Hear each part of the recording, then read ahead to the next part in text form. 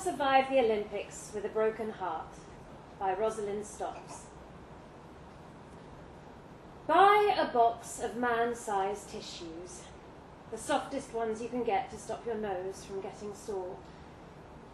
Make a wall chart, a huge one, detailing every heat of every event of the Games, complete with tiny flags.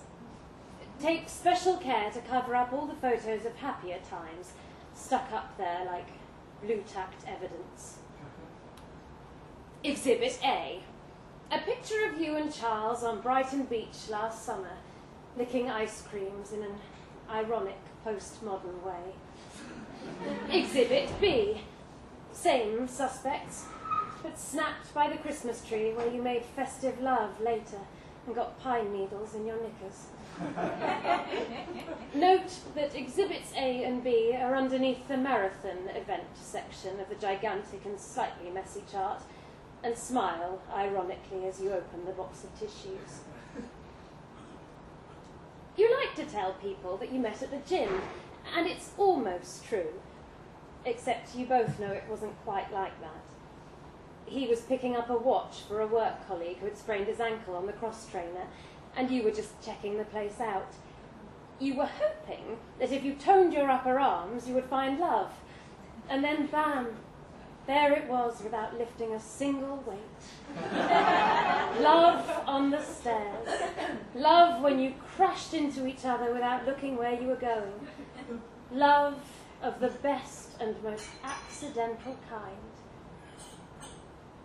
It's not mine, he said inexplicably, dangling an expensive watch under your nose. I don't really like gyms, you confided back. There was a bar, and then a restaurant, and then another bar, and the 3-date rule went to the dogs, again, when you ended up in bed together that same night. Eat cake and chocolate to make yourself feel better. Pamper yourself. Get on your friend's scales and realise that if you are a wrestler, you would not compete in the lightweight class. Give up cake and chocolate forever. Right from the beginning, it was an Olympic relationship. I've got tickets, he said as he came up for air like a synchronized swimmer, for the men's 100 metres next year. Come with me. Please, come. Choirs of angels led by Adele sang beautiful harmonies in your head. You didn't need to wait for the official opening ceremony. He was asking you to go out with him in a year's time. And it felt like an insurance policy. Money in the bank, the top of the podium. Blow your nose and dwell on the good parts for a while. You've got the photographs to help you in your head and on Facebook, if not on the wall. Click. There you are on your first official date, all made up and sparkling as the waiter shows you to your table. Click. On the London Eye, looking east to the Olympic Village and west to a London that looks like a film set. Click. Shaking hands with his father the first time you met him. He's called Charles too, an older, twinkly-eyed blueprint for a future version that isn't your future anymore. Try to get a ticket anyway. Try eBay and begging letters, and fail. Think about inventing a dying sibling whose last wish is to see the diving or the table tennis. Decide that would be tempting fate, even though your sister does get on your nerves. To be fair, she says when you cry on the phone and mention the men's 100 metres for the 14th time in 3 days. To be fair, he never mentioned the tickets after that first time, did he? Marvel at the perfect symmetry of your relationship. 10 months, 10 days, and 19 hours. Only you tell everyone 10 months, 10 days, and 10 hours to make it neater. He was the 10th man you had ever slept with, But you keep that to yourself, not sure if it's a cool number or a stupid one. Read everything you can about the 100 metres men's race until you can recite countries, competitors, and statistics. Resist the urge to ring him, email him, text him, or Facebook him. He told you about another girlfriend who did that after they split up. She wouldn't leave me alone, he said. It was a nightmare. In the end, I had to change my number. You pretended to sympathise, but in your heart you understood that girl like she was your sister. Delete his number from your phone and unfriend him to avoid temptation. Wonder if he used the same tired lines on her, and whether she had seen it coming, because you didn't.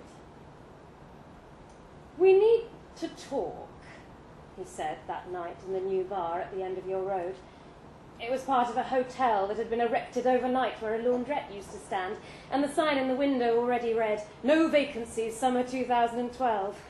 You laughed, confident and happy. "Fire away," you said. "Only remember that we've got Mad Men waiting at home." It was a box set of DVDs, a present from your sister, and your first and last jointly owned thing. There were 3 more series to get through, so it was impossible to imagine a breakup, even as it sprinted towards you. Start a new relationship with Kurt from the office, who has fancied you for ages. Try not to dwell on the fact that Kurt wears beige shoes and is several steps down the evolutionary ladder from Charles. Go out with him anyway, and talk a little about Charles and the men's 100 metres. Think graciously that at least Kurt must be very happy, until he politely refuses a second date when you part at the end of the evening. "I'm sorry," he says. "I don't think you're over your ex yet."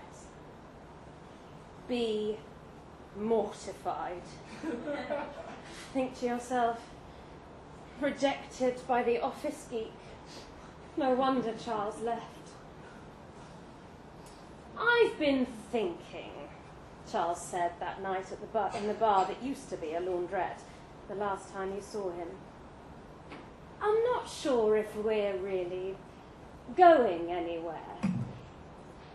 It was a cold night, but you could feel the little drops of sweat gather as you recognised the conversation and tried to shut the door in its face. "Going anywhere?" you echoed, sounding stupid even to yourself. "Where would you like to go? Alaska? The Outer Hebrides?" He smiled as if he was relieved and kissed you on the cheek as he left, checking the time on his iPhone like he had somewhere to be, anywhere that wasn't with you. "I hope she enjoys the 100 metres, you shouted at his back as he walked away. He didn't even flinch. Go back to the gym where you met, but this time, go in. Run as if there's a medal waiting, and work on your upper arms until you sweat that man right out of your pores. Cut down your carbs, and watch your body change shape. Bump into Charles in the street the week before the race.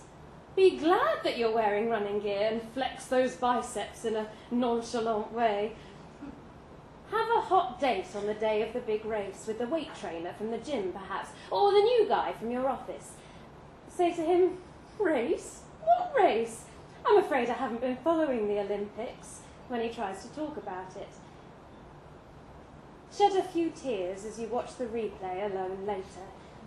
And remember how boring Charles could be when he was on a roll, just like his ridiculous father. Ring your sister and don't mention his name once. Buy champagne and open it while you watch the closing ceremony. Raise a toast to Charles and to the closure of all things Olympic.